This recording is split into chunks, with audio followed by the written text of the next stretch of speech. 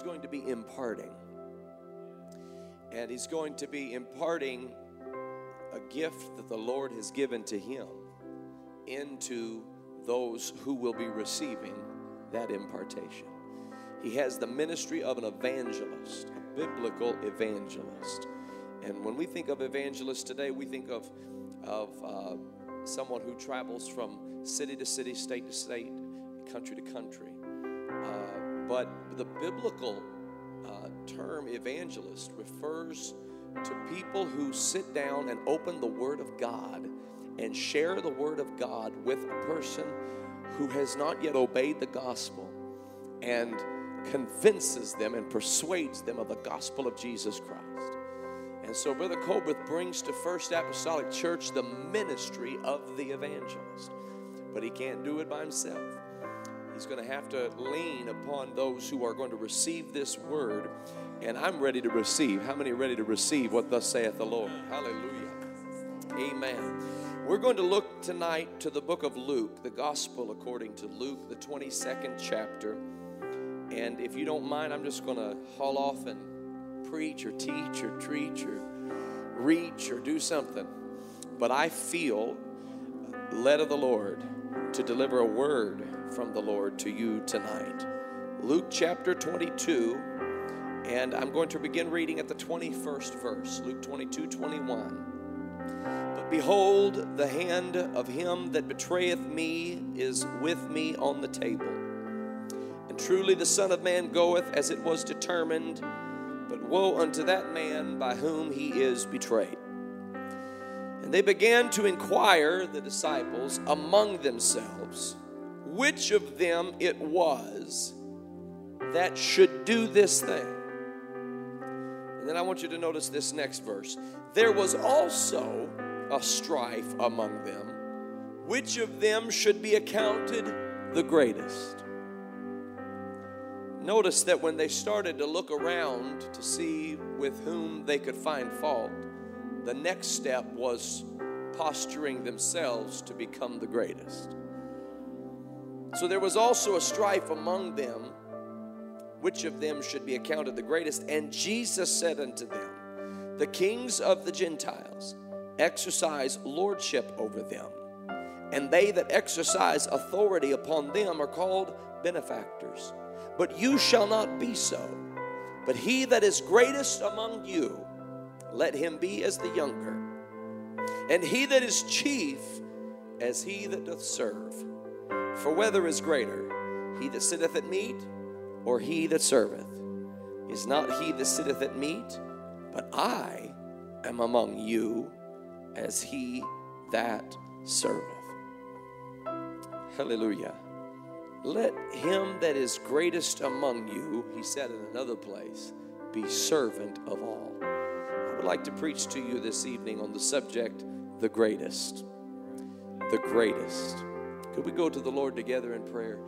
Lord Jesus, we love you so much. Lord, we love you with a love we didn't even know we had. It wasn't until we understood that you loved us that we began to love you. And we thank you for what you're doing in this place. We feel your spirit searching our souls right now. Search us, oh God. Know us, oh God. In the name of Jesus Christ, I pray, Lord, that your word would have free course.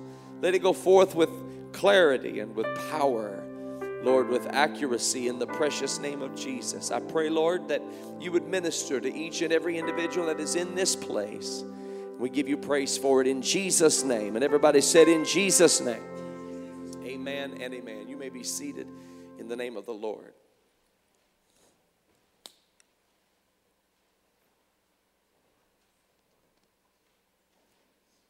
The world's definition of what may be the greatest is different than God's definition of what may be the greatest. God has a particular meaning behind the word greatest, and that is a far cry from what this world would say. Perhaps if you were to ask somebody candidly or randomly on the street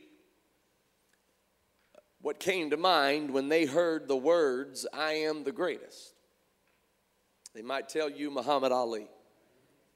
That's probably what you thought of when I first said it. I am the greatest. And there is absolutely no question that Muhammad Ali excelled in his sport to a far superior degree than his competitors.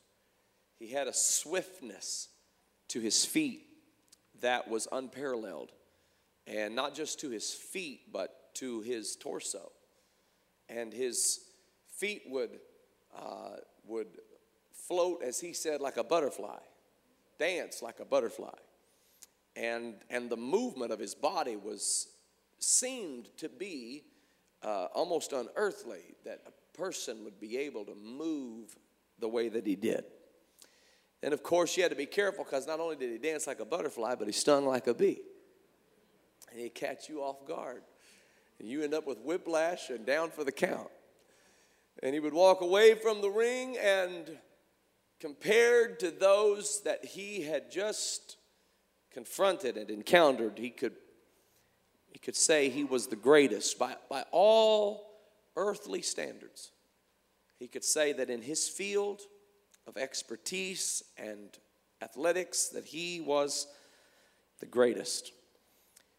Years ago, before the middle of the century, a great sculptor went to work on putting together what we now know in Rapid City, South Dakota as Mount Rushmore. Upon that face of the Dakota mountains, he sculpted the profiles and the facial features of 4 great presidents of the United States: George Washington, Thomas Jefferson, Abraham Lincoln, Theodore Roosevelt, all of whom would perhaps fit into anybody's definition of what would constitute a great president. In fact, when people consider Mount Rushmore, going back to the subject of sports, they consider Mount Rushmore has become a term of its own regarding any topic. Somebody might say, who would you put on the Mount Rushmore of greatest basketball players? Who would you put on the Mount Rushmore of the greatest football players? Who would you put on the Mount Rushmore of greatest business icons? Who would you put on the Mount Rushmore of great actors or actresses?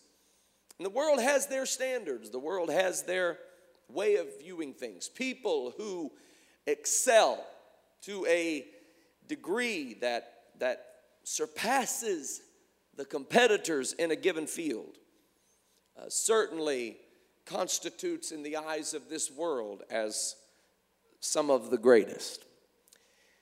When you look at a sports figure, you judge them by the championships that they've won. You judge them perhaps by the awards they've received, whether they've been deemed most valuable player, and how often were they deemed this most valuable player, and what do their statistics look like, and how do their statistics measure up to others in their particular sport. And these are the ways in which the world determines the greatest. But Jesus was sitting, the Bible says, over by the treasury.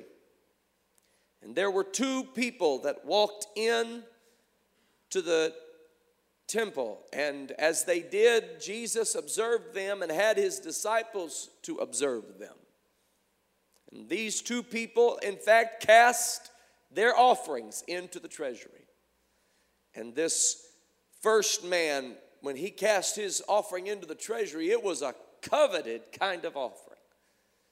It was the kind of offering that anybody who's trying to accomplish anything financially would like to receive. And when he put it in there, Jesus took note of it, but really didn't think much of it. You want to know why? Because he knew that this man had a tremendous amount of means, and that the amount of money that he put into the offering was actually a meager representation of how much he actually had. But in came a little widow woman, a widow with 2 mites. We know her as The widow with the mite, and the term the widow's mite has become even a catchphrase in our culture today. You want to know why? Because Jesus, when he saw her offering, he not only took note, but he extolled the offering that she gave. Because those 2 mites were all this woman had to give. And if Jesus were to judge the greatest offering, we probably would have gone with the guy who gave a lot. But Jesus has a different definition of greatness. And what he calls the greatest and what we call the greatest are 2 separate things. He told of a day in which 2 men came into the temple to pray. One came into the temple and prayed a very elaborate prayer. It was articulate. It was impressive. It covered the bases.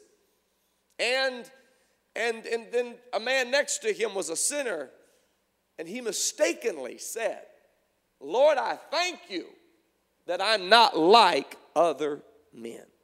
Like this publican, for instance. Now, some of you might have prayed that before. You might have thanked God before that you're not in a position as other people.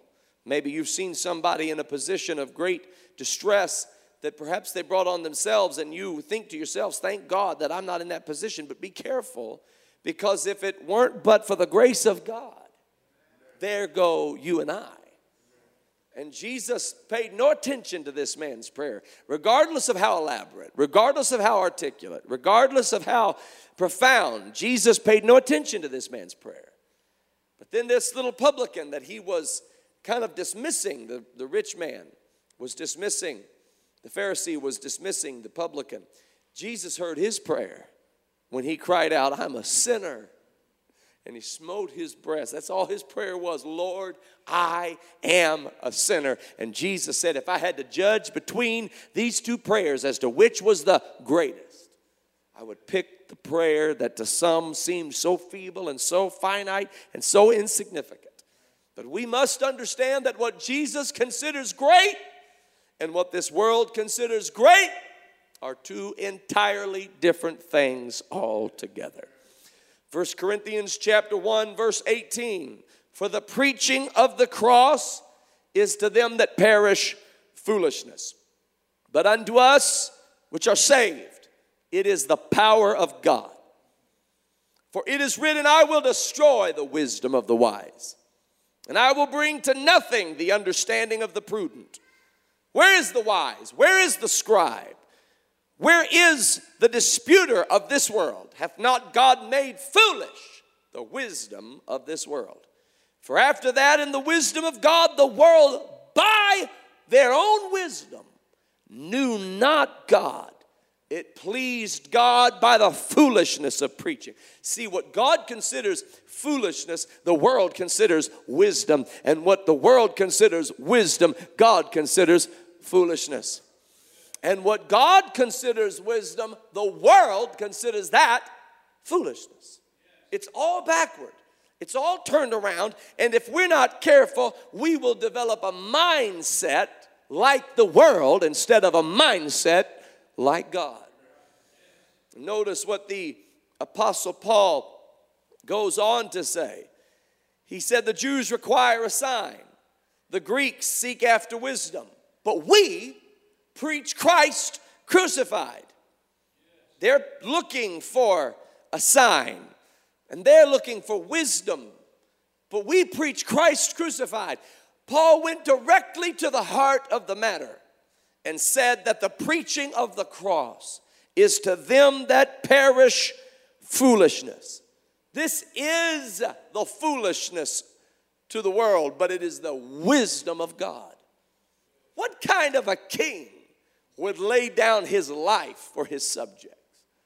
What kind of a king, in order to rule over all things, would lay down his life in humble submission to death, and not just any death, but to the death of the cross? What kind of a king turns the other cheek when smitten on the face? What kind of a king would give you his cloak as well as his garment. What kind of a king, when asked to walk a mile, would walk the extra mile? This is the kind of king that the world cannot understand. But Jesus is the kind of king that you and I need. He's the only king that can save the human soul. No king that ever walked this earth was capable of saving the human soul. They can extol and they can exalt historical figures all they want. But the greatest, hallelujah, is Jesus Christ.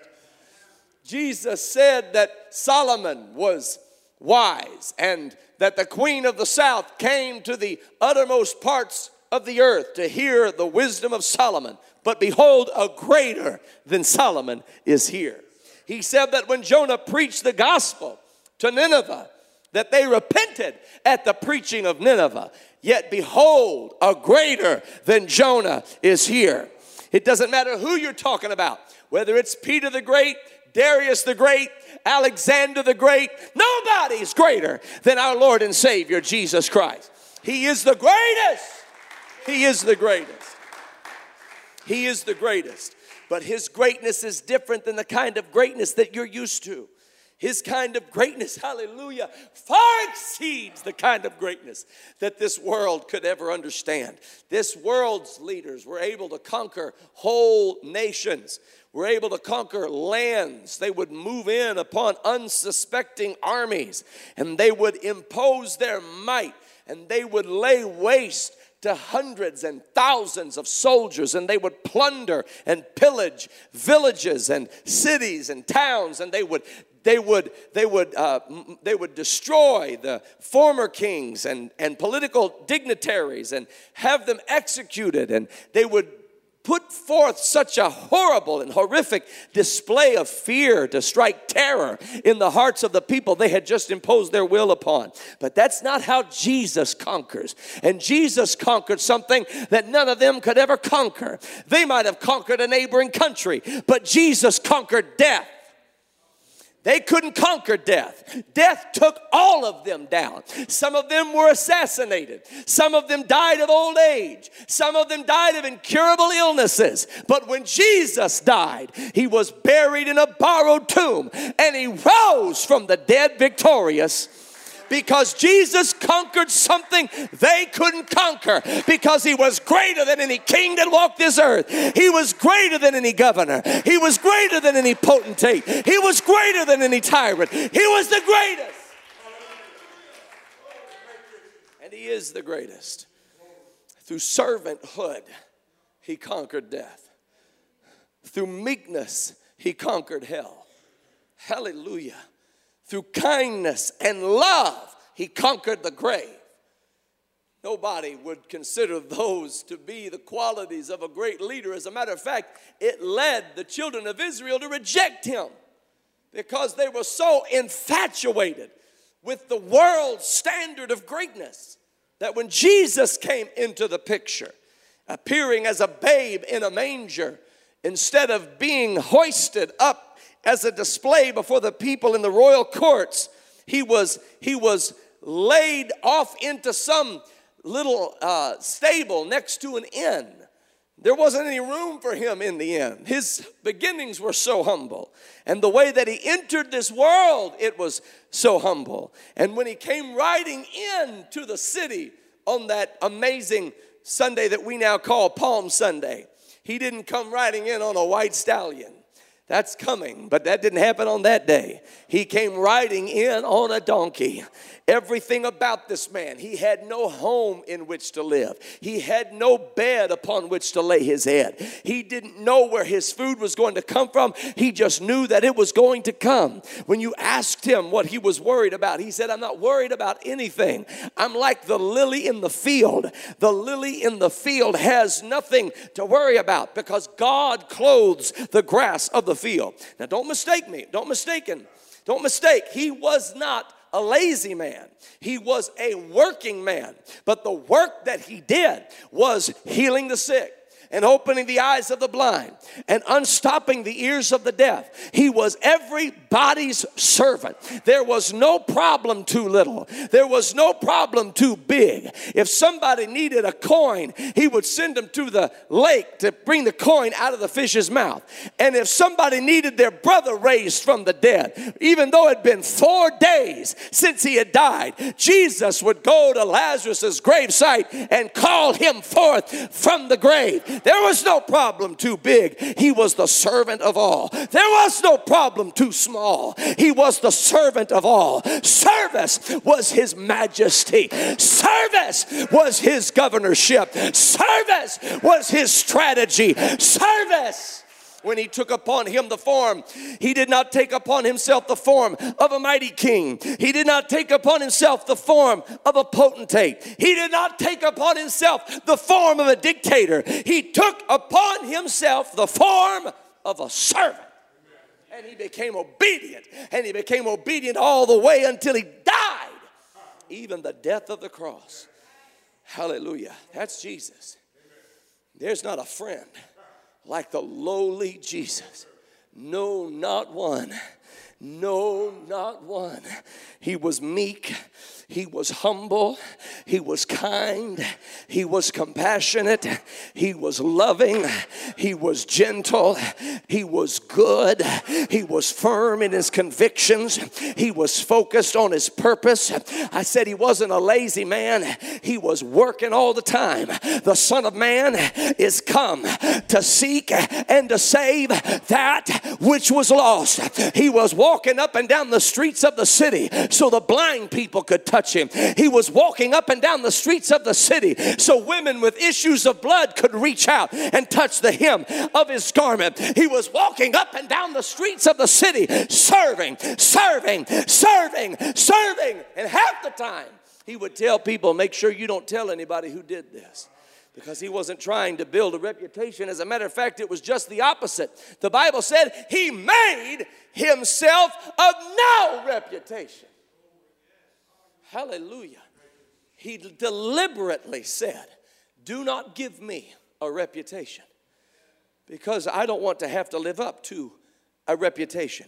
Why wouldn't he want to live up to a reputation? You know, some of us are so busy trying to live up to a reputation, we can't be like Christ.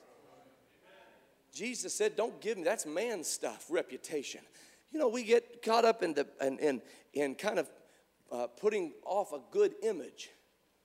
You know, there's only one image that the Bible really qualifies, and that's Jesus. The Bible says he's the express image of God's person. Every other image is forbidden. Thou shalt not make unto thee any graven image. And here we are trying to put off such a good image. We want to be seen as with it or having it together. We want to be seen as having our act together. You know, if you're so worried about having your act together, that makes you an actor. You're putting on a show. That's not the point. The point is be like Jesus. The point is be like him. Be made in his mold. Be made in his image. We need to be like Christ. And if you're going to be like Christ, there's only one way to be like Christ, and that is to serve.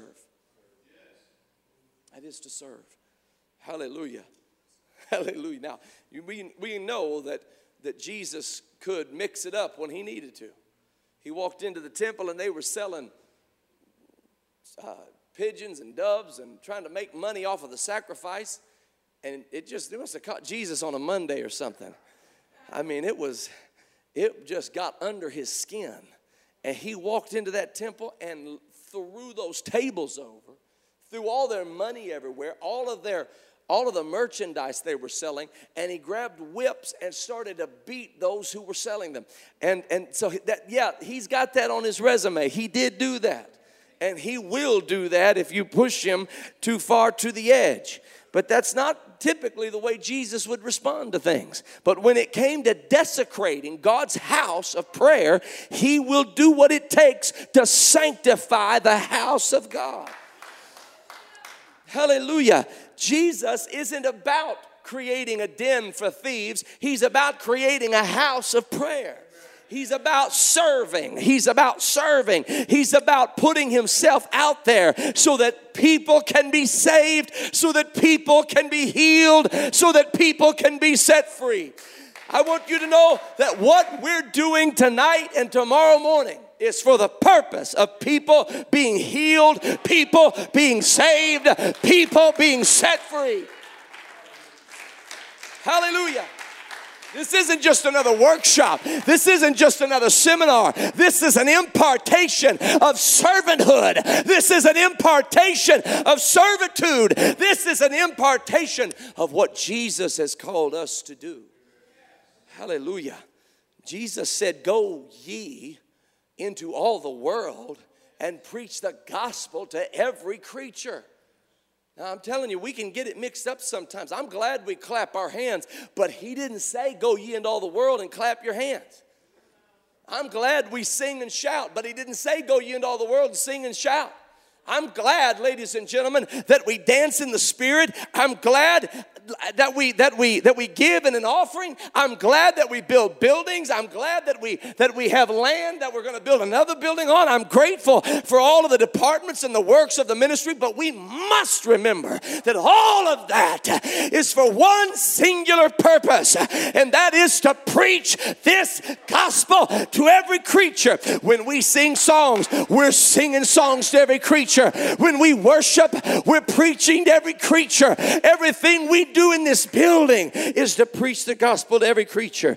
This message itself is going to be on a podcast because we're reaching every creature, everybody who will hear the gospel, hear what thus saith the Lord. Hallelujah. Hallelujah. And you have to understand that God has people ready to stand in your pathway. You've already passed them many times.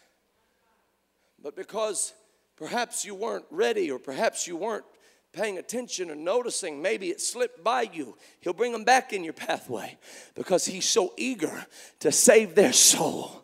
Hallelujah.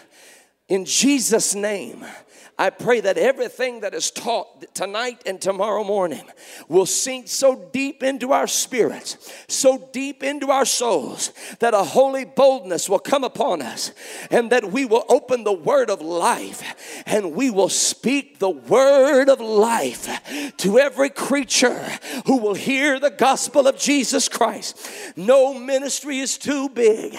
No ministry is too small. Lord, if you want me to preach at a convention in the Philippines, I'll preach to a convention in the Philippines. But if you want me to sit down at a dining room table with one individual and open the word of life, hallelujah, I'll sit down at that dining room table and open the word of life. You don't have to be the most qualified of speakers. You don't have to be the most articulate. You have the Holy Ghost. You have the name of Jesus. You have the power of God. You have what it takes. Hallelujah. You might have a particular definition of greatest, but God's definition of greatest is simply a servant. This is why when it comes to the kingdom of heaven, he said, the first on this world shall be last. That's why we don't need to clamor to be first in this world. Kind of scares me if I'm going to be first in this world. Where's that putting me in the kingdom? Because the first shall be last.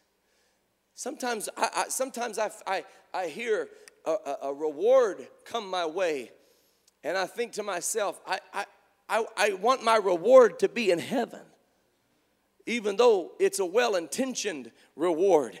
But God, don't let me get so focused on the way the world may see it that I forget the way you might see it. Because God has a definition of greatness. Now, the disciples continually struggled with this idea of what was the definition of greatness.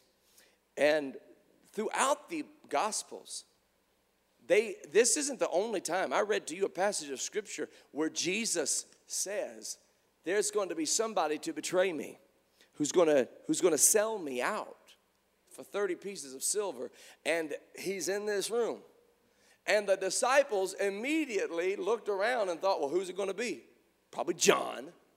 John always laying his head on his shoulder and trying to butter up. It's probably John. It's probably Peter. Peter's all the time running his mouth. I knew he's up to something. It's probably Thomas. He doubts everything Jesus says. And they're looking around, and you got to be careful with that.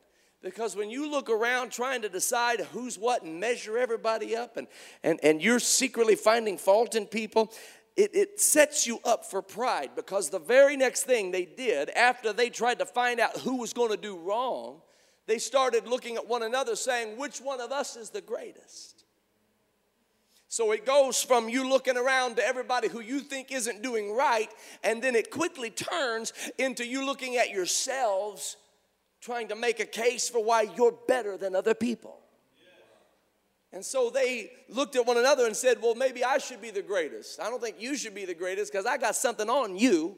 I know what you did and such day. And they're bickering about who the greatest is. And so finally they look at Jesus and say, who is the greatest? And Jesus didn't say Muhammad Ali. When they asked him who is the greatest, Jesus said that he who is greatest is the servant of all. We're not like the Gentile kings who exercise lordship over people. We're not like the Gentile kings who look at those that they have authority over and they exercise this authority and they call themselves benefactors. I am being good to you by exercising all of this authority over you. When we talk about authority, we're talking about servanthood. When we talk about, you know what gives you authority in a person's life? Servanthood. You want to take authority over a situation that a person is dealing with? If you've got an individual right now in your life that you can think of that is wrestling with principalities and powers and they don't know how to overcome it, and you're trying to find a way to step into their world and help them overcome this principality and power, the way you have authority with people is through servanthood. When you love them, when you serve them, when you bless them, when you reach out to them, when you pray for them, when you're there for them, that's when you have authority. That's where true authority comes from. When you teach Bible studies, you're not just involving yourself in another ministry of the church. You are involving yourself in the depth of servanthood. You are availing yourself to the call of God, to the will of God, to the service of God. And it's more than a Bible study chart. It's more than just trying to get through a lesson. You're there to listen to what their need is. You're there to tune into their spirit. You'll start teaching this word of God. And Brother Colbreth is going to give you the instruction tomorrow. He's going to give you the systematic approach that you need to take. And in all of that, he'll be the first to tell you that even in that systematic approach, there are times that the Spirit begins to move.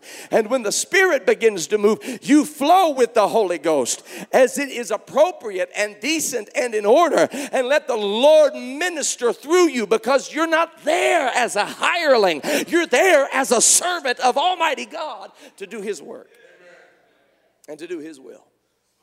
It's the greatest. It's the greatest. It's the greatest. And you know what? You're gonna teach Bible studies to people who are going through divorces. And you're going to realize that your involvement with them goes deeper than just this one session. Be a servant unto them. You're going to be teaching people whose kids are going through strife and turmoil, and they don't know what to do about it, and God is going to use you as a servant unto them. And you're going to be anointed of the Holy Ghost, hallelujah, to do a work of God in their lives. You're going to run into people who find out they have diseases and sicknesses and get bad reports from the doctor, and the Lord is going to have you on site as a servant of the Lord. Praise God. The Spirit of the Lord is upon you, because He hath anointed you to preach the gospel to the poor. Hallelujah. To bind up the brokenhearted, to set at liberty them that are bruised, to preach deliverance to the captives. The Spirit of the Lord is upon you. You are the servant of God. And Jesus doesn't ask you to do anything that he's not willing to do. Jesus was a servant. I'll go a step further. Jesus is a servant.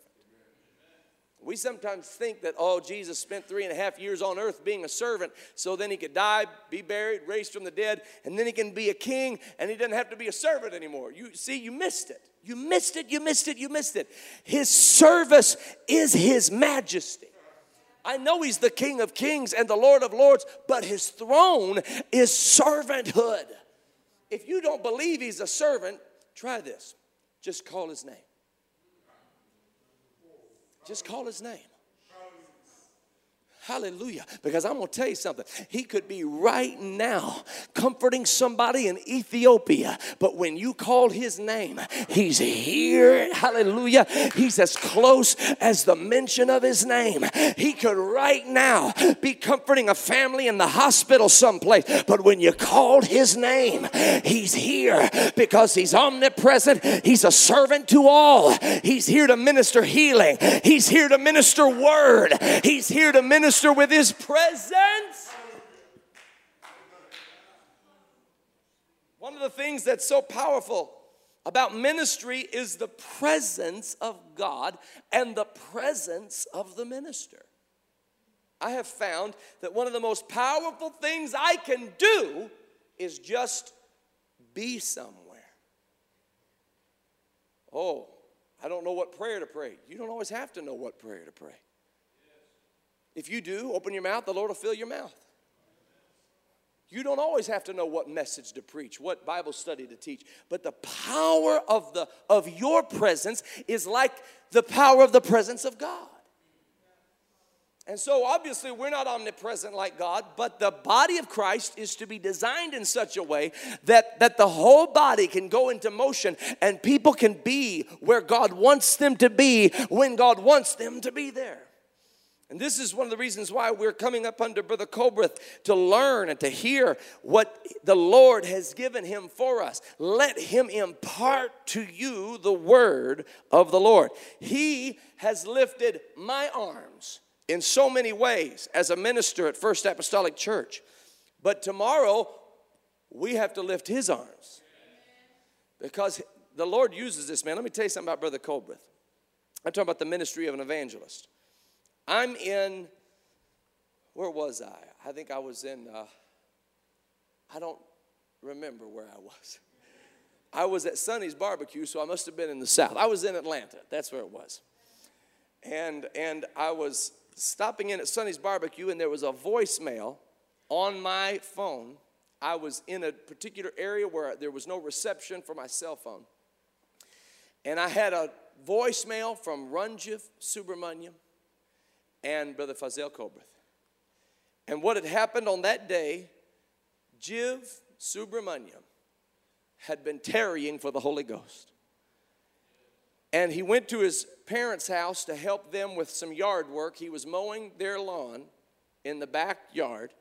And while he's mowing their lawn, he said, God, I want you to pour out your Holy Spirit upon me. And I'm going to tell you something, folks. I know how it's supposed to work. We're supposed to have some great singing and wonderful worship, and we're supposed to take up a good offering, and then we're going to have prayer requests, and everybody come down. I understand how it's, and I'm supposed to preach a masterpiece message. I know that's how I envision it.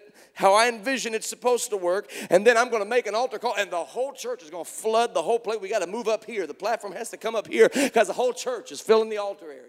That's how it's supposed to. And then Jiv can get the Holy Ghost. But God says, I'll fill you with the Holy Ghost whenever and wherever you are. He called me, couldn't get through because of the bad cell reception. So he left a voicemail message. Called Brother Colbreth. And when he called Brother Colbreth, he said, Brother Colbreth, I've got to tell you something. He said, I'm out here. Lord help us. He said, I'm out here in the backyard. And I'm calling upon the Lord because I want to be filled with the Holy Spirit. And while he is standing in his backyard, his parents' backyard, and on the phone with Brother Colbreth, he said, there's something coming over me. I have a praise in my spirit, and I don't know how to get it out. And Brother Colbreth said, Jiv, just lift up your hands right now and begin to praise the Lord. And Brother Colbreth prayed him through to the Holy Ghost right there over the phone. Hallelujah. Now, I'm not flattering Brother Colbreth or trying to butter him up, but I'm telling you, that's an anointing of God.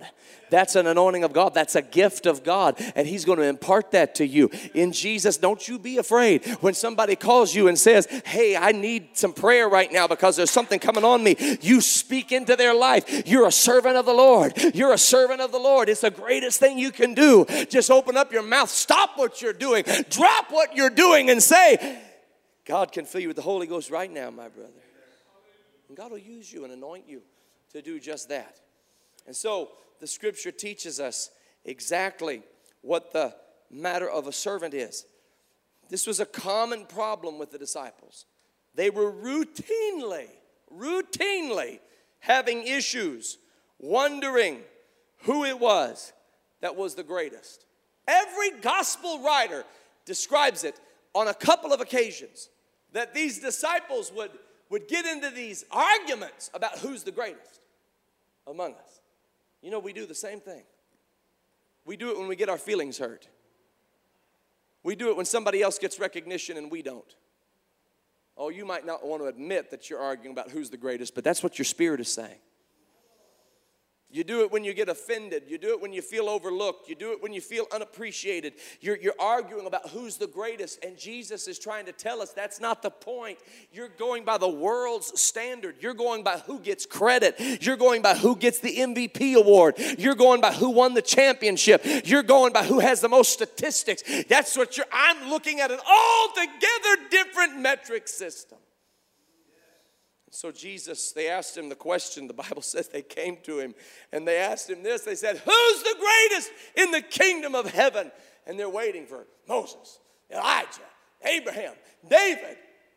And Jesus said, actually, if you'll pardon me, I'll bring the greatest in the kingdom of heaven. He's right there.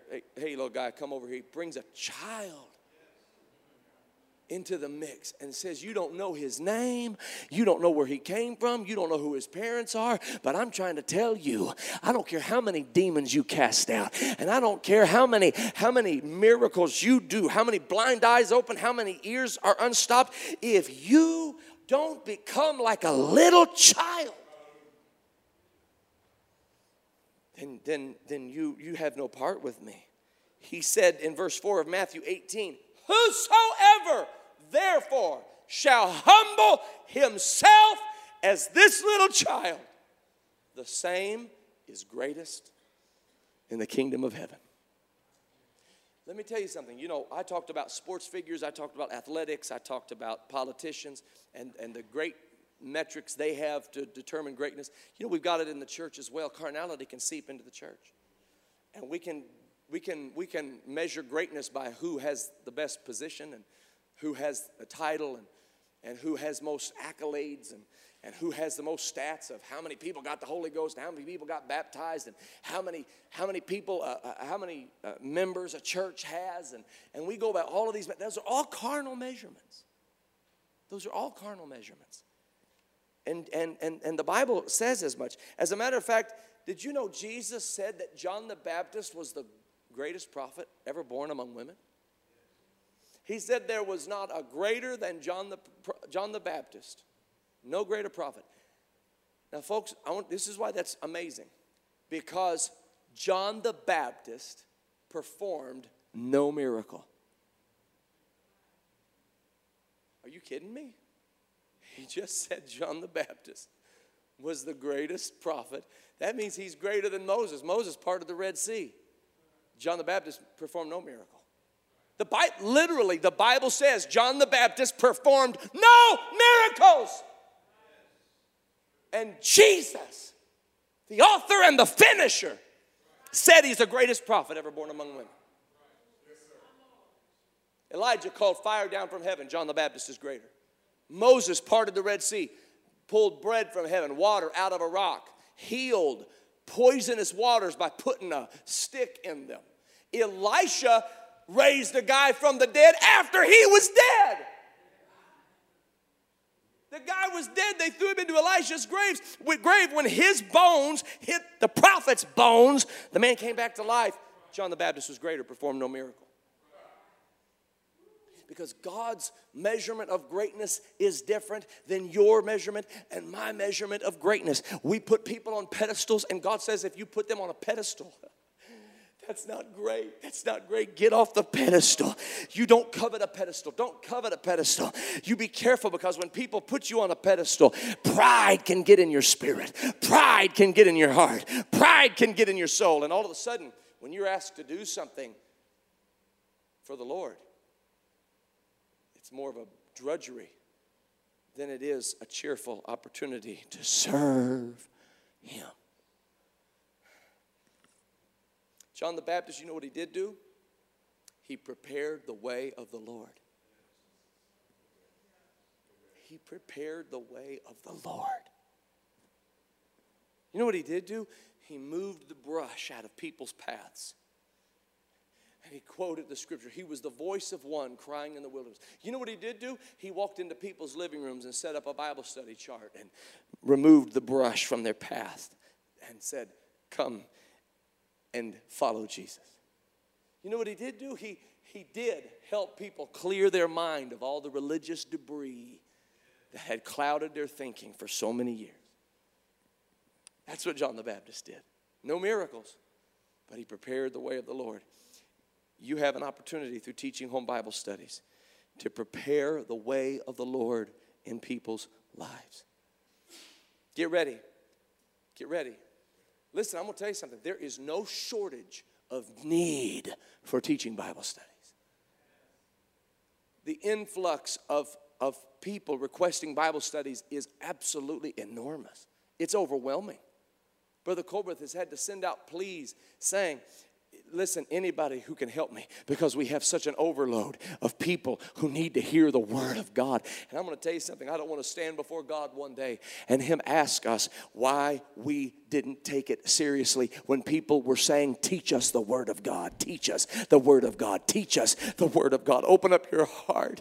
Open up your Bible. Open up your mouth and share with me the word of the Lord. You're getting ready to meet some of the people that will be a part of your life for the rest of your life. You're getting ready to meet people that you didn't know even existed. And you're going to lay hands on people, and God is going to heal people through your ministry. You have gifts of the Spirit you didn't know you had. Some of you have gifts of healing that are lying dormant because you've not been in an environment where somebody needed healing, and you were the only one that's Holy Ghost filled and available. It's easy to sit in a church with 300, 350, 400 people, all worshiping God, all talking in tongues, knowing somebody will pray them through, somebody will lay hands on them, somebody will anoint them with oil. But when you're the only one in the house and there's 4 family members saying, we need Jesus, you watch how the word of wisdom flows. You watch how the word of knowledge flows. You watch how the working of miracles flow. You watch how the gifts of faith and the gifts of healing will flow through you. Hallelujah. You are, hallelujah, the baptizer. Glory. I'm going to tell you something. They need to be baptized in the name of Jesus. Fill up their bathtub and baptize them in the name of Jesus. You know what I'm saying?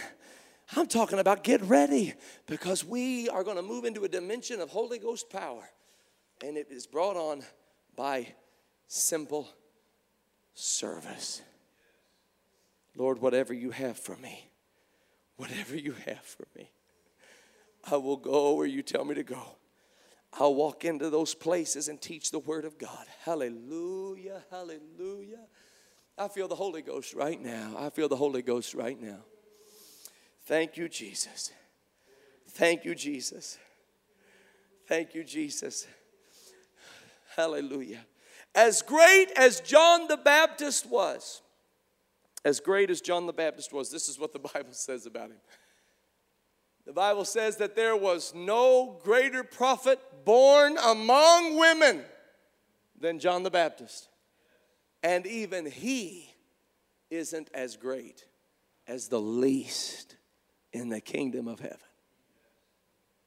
And we know who the greatest in the kingdom of heaven is. The greatest in the kingdom of heaven is he who will humble himself as this little child and say, Lord, I don't have it all together. You know what I love about children? If children learn something, they want to talk about it. If they learn something, they have to share it with the world. That's why parents are very, very careful with what they tell their children, because they know it's going to come out at Thanksgiving dinner at the most inopportune time. Because if kids know it, they're going to tell it. Hallelujah. If you know He's a Savior, tell it. If you know He delivers to the uttermost, tell it. Hallelujah. Hallelujah. You don't have to be a theologian. Tell what you know. Share what you know. You know how many Bible studies I've taught where a question came to me and my response was, you know, I'm going to have to get back with you on that. Because I don't even have all the answers. Maybe there's an answer that I haven't thought of. And maybe there's a question that I haven't really been posed. And so I need to take time and pray and study the Word of God. And let's talk about that again next time, because that's a really good question. And I know we have an answer because His Word is forever settled in heaven. You don't have to be intimidated by anything. You don't need to be a scholar or a theologian. You don't have to be some kind of a reputed philosopher. All you have to be is an individual filled with God's Spirit, hungry, hallelujah, for the Word of God, and share it with the people that are calling upon you to share with them the Word of God. Oh, hallelujah. Oh, hallelujah. I wonder if we could lift our hands to the Lord right now. Thank you, precious Jesus. Thank you, precious Jesus. Hallelujah. Hallelujah, hallelujah, hallelujah. Glory, hallelujah, glory, hallelujah, glory, hallelujah, glory, hallelujah. Glory, hallelujah, glory, hallelujah, glory, hallelujah, glory, hallelujah. Blessed be the name of the Lord our God. Blessed be the name of the Lord our God.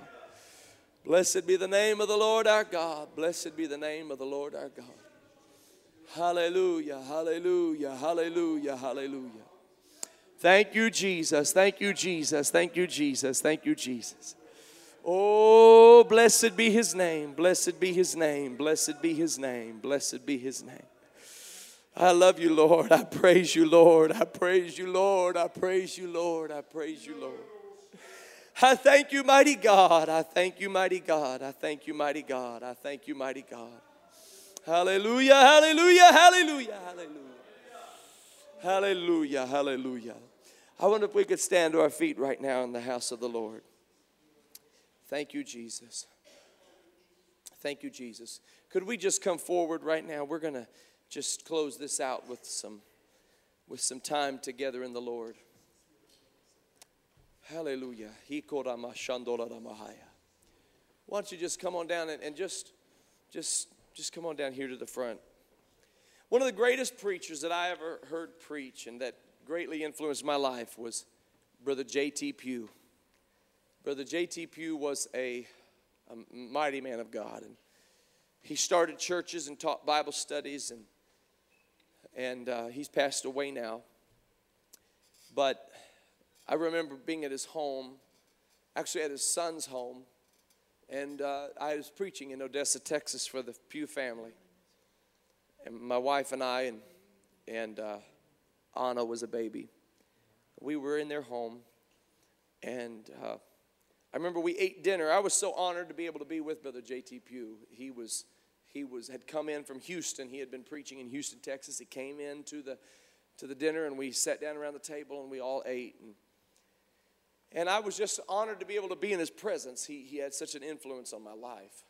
I'll never forget when he got up from the table and began to clear the table while we were all talking and take the dishes over to the sink, and he washed every dish. I just thought that was pretty awesome because he was the greatest in the room before he did that to me. But when he did that, he was even greater.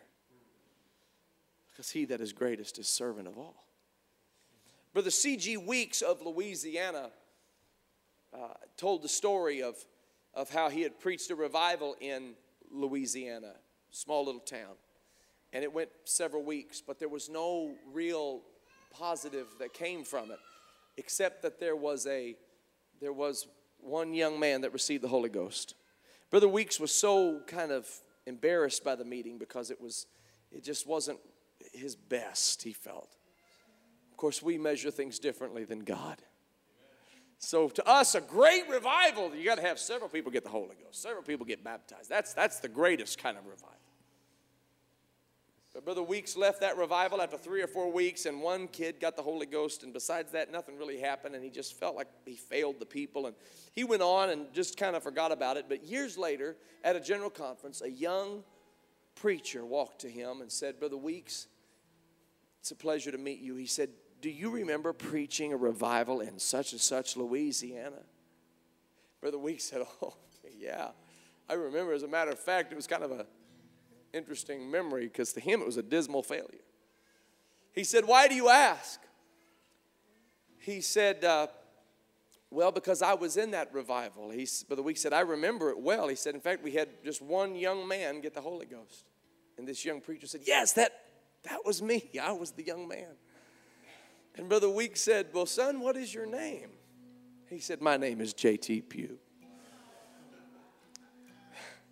You don't know who you're going to teach Bible studies to, and who they're going to teach Bible studies to, and who they're going to reach, and who they're going to preach to, who they're going to pray for.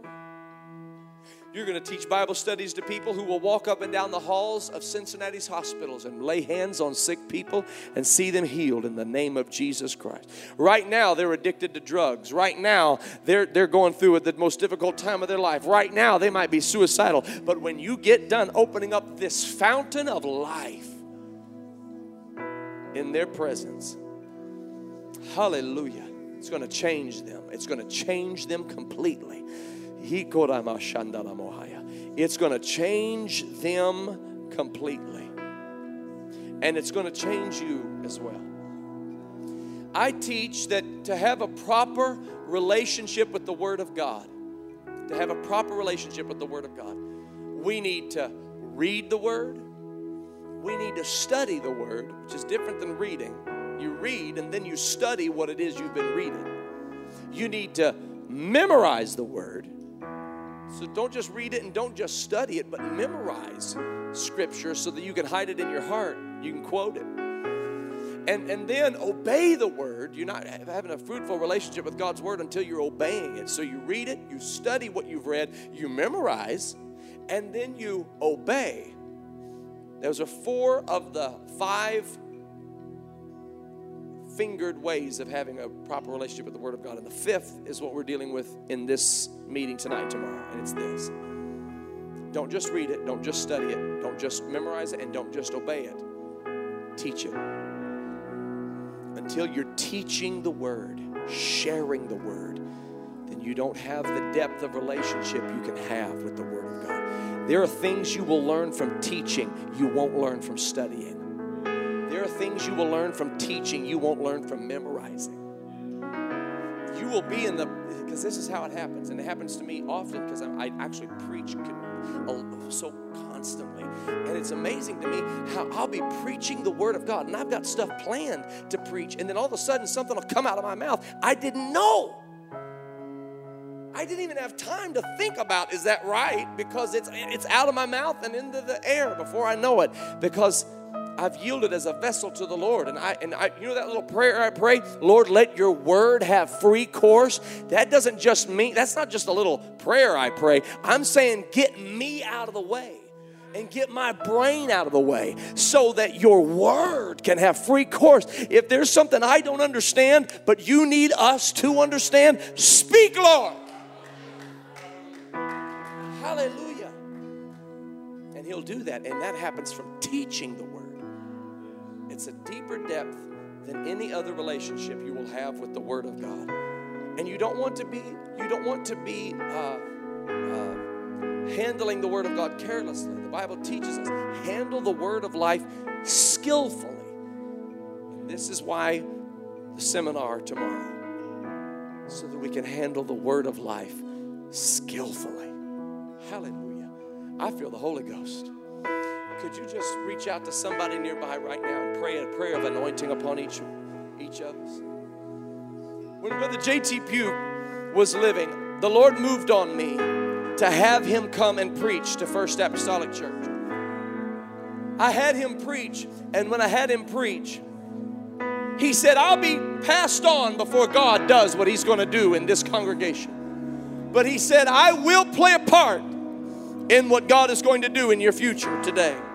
He laid hands on each and every individual in our congregation. And I want us to lay hands on each other right now in the name of Jesus. Because the Holy Ghost is going to have his way. The Holy Ghost is going to empower you and embolden you to do the work of God in the name of Jesus. Come on, that's it. Open up your hearts right now. Open up your hearts right now and say, Lord, speak to me, speak through me. Hallelujah. Use me. Use me. Use me, Jesus. Use me, Jesus.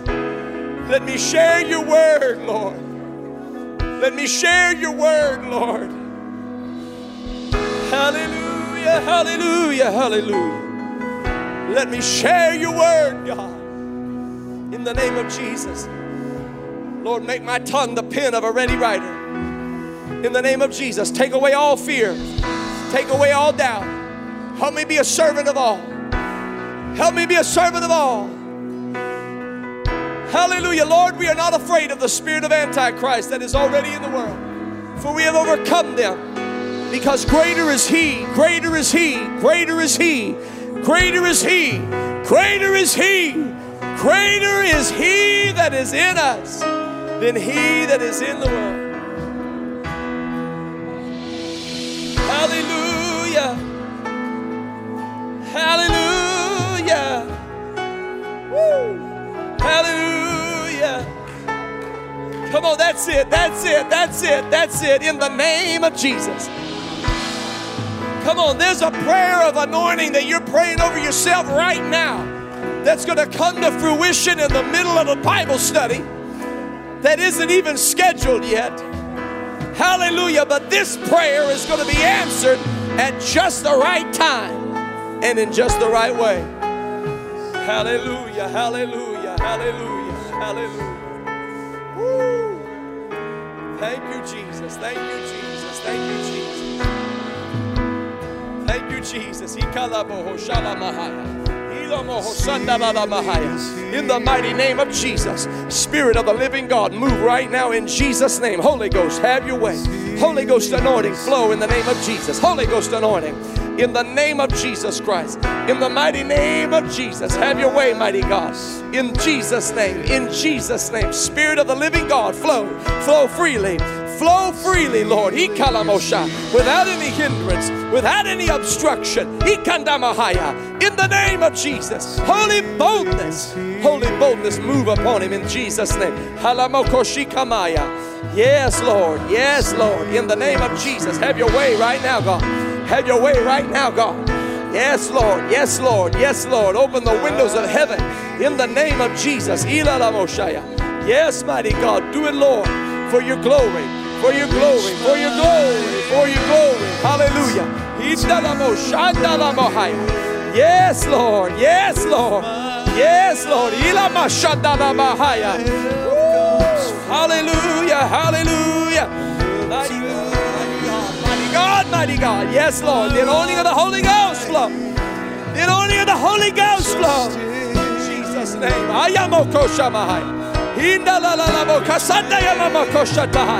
Yes, Jesus. Yes, Jesus. Yes, Jesus. Yes, Jesus. In the mighty name of Jesus. Hallelujah. Where my help comes from. I look to you, my rock, my healer. I trust in you.